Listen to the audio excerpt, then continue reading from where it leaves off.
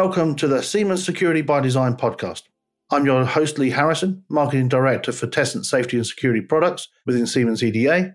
In this podcast series, I'll be talking to experts from all over the globe who are deeply involved from both a technology and a research perspective in the development of semiconductor technology, giving you a truly unfiltered view on what we are doing and what we need to do to make IC safe and secure for critical applications.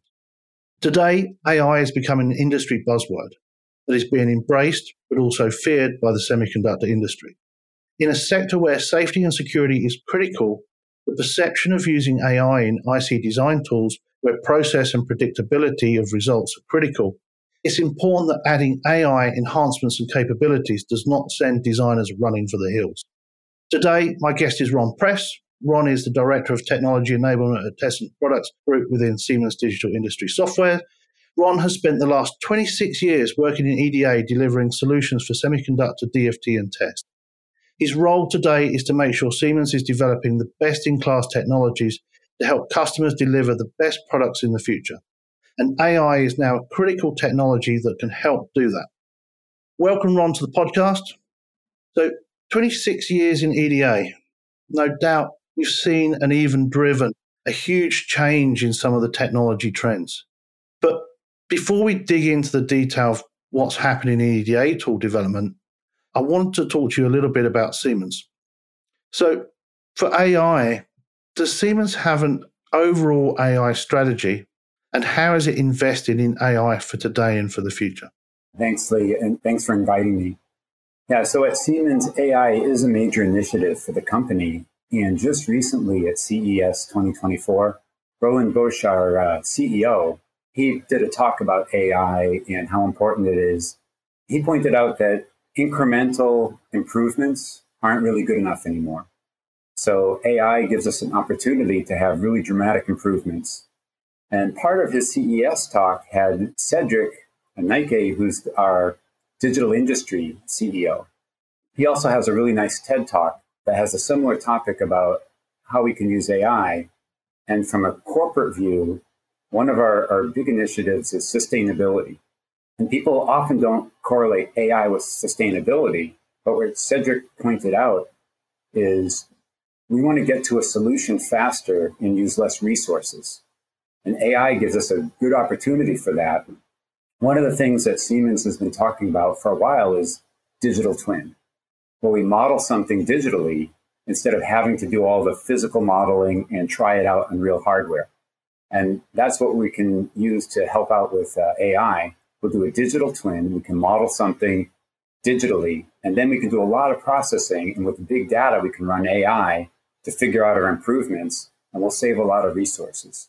And that correlates really well to what we do within Tessent as well, which I can talk about later. So it is a big initiative within the company. That plays really nicely into EDA because I think digital twin for semiconductor design, we've been doing for a long time now. So it's digital twin's new for a lot of other areas, but for semiconductor design, digital twin is really the cornerstone of making things happen. But how does that overall AI strategy kind of play out into the EDA product development? What's happening there and what's specifically happening in the area of DFT? For EDA, there's really three types of AI we've been talking about. One's additive, which means we're able to use limited memory to make decisions. And this is where in EDA and in our yield learning, since we have a digital twin, we can actually do a scanned failure diagnosis, which is a virtual failure analysis. So we're using a digital twin to pretend we have failure analysis. We'll figure out what the root cause is, like a physical failure analysis would do. But we can do this thousands or tens of thousands or hundreds of thousands of times in a short period. And with all this big data, that's perfect for machine learning. And that's what we use our additive AI for with our yield learning within Tessent. There's another type of AI we call adaptive, which is the ability to really intelligently solve problems that are presented to the system. And we've been using that within EDA as well as Tessent, where we try to solve problems as smart as we can through our algorithms and try to come up with intelligent solutions. And when we can't do it algorithmically, we have to go beyond that. Then we'll look at using AI methods.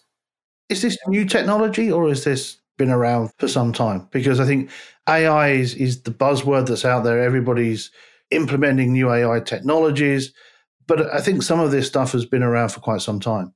So AI in semiconductor design and design in 1993, I actually had a paper when I was at Raytheon using neural networks to train neural networks to figure out when the aircraft built-in self-test system had a false alarm or a real alarm.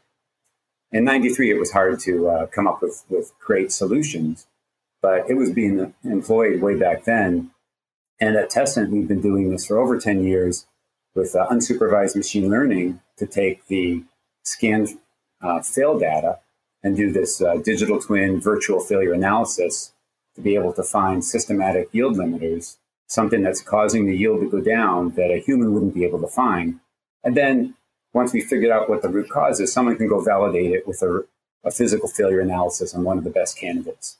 So we've been doing that for a while. We're also looking at opportunities to keep taking this AI forward and look at other adaptive AI methods, additive AI methods, or the last one that I didn't mention was assistive, which is kind of a self-learning capability. And we're looking at where we can use that in Tessent right now. So the tool would do some types of learnings, but also it'd be able to make better decisions, not just on the design it's presented, but what it's learned about in the past. If you look at all the three different types of AI you've just mentioned, which is the one you think adds the most value to someone's design cycle, or, as you say, sustainability, getting the design out the door quicker? What one really is the one, the kind of killer app that's going to help everybody? That's kind of a hard question because what we do with yield learning, that's basically a company's bottom line. It affects your profitability if you're able to bring your yield up faster and smarter. So that's a big impact. But getting the design out, one of the things we've done with additive AI, we're trying to solve this problem that's presented to the tool.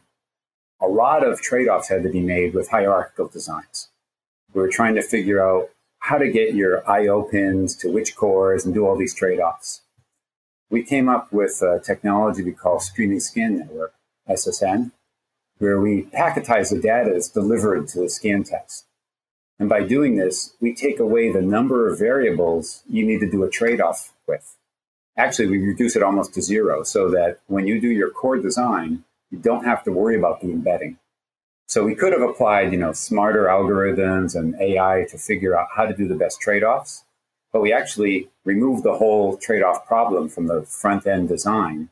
So optimize the core design, we have an SSN interface, and this packetized high-speed bus can link up to any number of I/O pins, and it can support any type of channel resources at the core level. And we call this adaptive AI. One of the things it does is you can decide later on which cores you want to test and which patterns you want to apply to the cores. Within our software, we optimize. We'll figure out what's the best way to configure the software and the packets so we deliver efficiently as possible the test you want. So when it comes to the data models that we work with, you're doing all these iterative runs, you're creating experiments and so on and so forth. Where's all that data stored and is it protected, and is it just on a customer by customer basis? What's happening in that space? Today, where we're using our big data analysis, we use like a BaseNet model for our unsupervised machine learning. So we're taking all this data, we're processing it.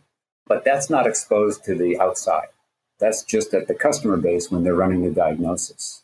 So it's secure, and then sometimes there's a fear, can it be corrupted somehow? Well, the solutions we come up with, as I mentioned, it'll do a virtual failure analysis of all these tens of thousands or hundreds of thousands of fails. Then it'll say, here's a good candidate to prove what we're telling you is right. You can run that in physical failure analysis, but it's all done internally at the customer site. It's not being exposed to the outside world. You see a lot of press now where they're talking about the future of AI and the direction it's heading and the use of kind of large language models. Is that something that you see is going to be part of EDA in the future, or are we entering a realm where using those systems is just going to be too great for EDA?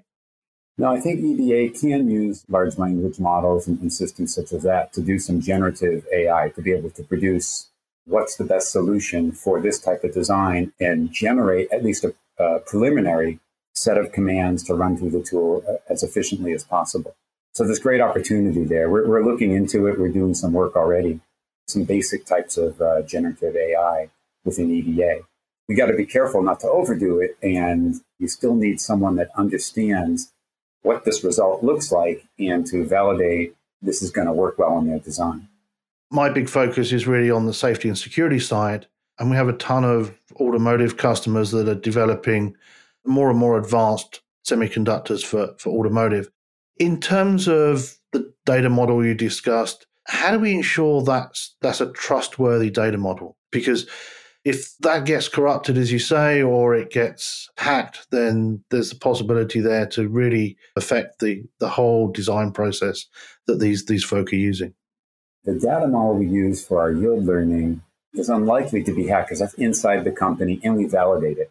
But the data that we provide for the testing and being able to go into the test interface with our scan patterns or memory BIS patterns or programming for BIS, there is concern that someone can break in. And we've been doing some work more recently on root of trust. We realize scan is a path into registers and same with this setup. So we'll do the old methods that have some type of fuses. You blow a fuses after you did your scan testing. But we need this infrastructure so that we can go and do other testing in the field or any field returns, we can retest them. So what we'll do is we'll add an input and output stream cipher that needs a key to validate. And we've been doing research in this area. We started to publish on it. And this type of root of trust control makes it that the whole interface to the test infrastructure is locked down. And then someone has to have a proper key to unlock it, and then they're able to run the testing. That's a really, really important topic for certainly those designing these safe and secure chips that are going into vehicles. You hear out there's this whole kind of ChatGPT thing where someone says, okay, design me a chip that's going to run an ADAS system in a vehicle. I think we're a million miles away from that today, but I think I'm certainly seeing areas where snippets of code are being generated using AI. So I think this whole topic of trustworthiness is really, really important. If we look into the future, as you say, Tesla's been using AI in their tools for quite some time. If you had a crystal ball, what do you see as being the future in terms of what's going to be added and what benefits are going to be had by adding kind of new AI capabilities into these EDA tools? Yeah, and we'll continue with what we've been doing. So our machine learning, we're able to find geometries that are more susceptible to defects in production and able to improve not just the design that's being diagnosed, but the whole family of designs for that technology node. In ATPG, pattern generation, we still have SSN and we'll be optimizing that. But I think the biggest opportunities for the future are to understand more and do some training for the tools to understand at this customer base for this type of design, these are the types of commands that they use and these are the types of optimizations they run, and have the tool do, as we said, a little bit more generative AI to say, I recognize this design. This is what you should do to set it up, and here's how you run. And then the user will have to check if it's okay. You know, there was a New York Times article where the editor was playing with ChatGPT, and it was training, it was doing a good job, but then it told him it was getting lonely, and it suggested he should leave his wife. So, we have to still check the results of the AI. So we're not all out of a job tomorrow. So that's good to hear. For sure. And that's one of the biggest tricks with AI is not only do you get a good solution, but you need some way to understand how the solution was produced. Because if it comes up with a good solution, you still need to have some people that understand. Maybe the AI tool will help them understand, but you still need to understand how that solution was produced. Why is this a better result? And I think I hear that a lot in that you can ask AI to go and produce code and designs, but there's no innovation there because it's just looking at what's out there in existence today and just repurposing and regenerating that. There's no new innovation. So I think from a design perspective, there's still a big human element in that that's definitely required. And that's one of the things that I've done some reading where people are hopeful that AI can get to the point where it can innovate. Because right now it's able to solve these problems that it's given or learn about the problem, learn what we've done before. Can it come up with, like we said with SSM, we took regular scan data delivery and we said, oh, if we packetize it, then you don't have to solve all these variables. You don't have to solve all this balancing and optimization of cores to IO pins. That's the same type of thing that I'm hopeful for AI is, can it be innovative? We're not there yet. But if it can innovate and come up with a better solution that's been done than what's been done in the past, that would be really special. I mean, right at the beginning, I introduced you and said you've been doing this for quite some time now. Have you seen things have changed since you kind of started in the DFT space? Has there been massive leaps? What are your experiences?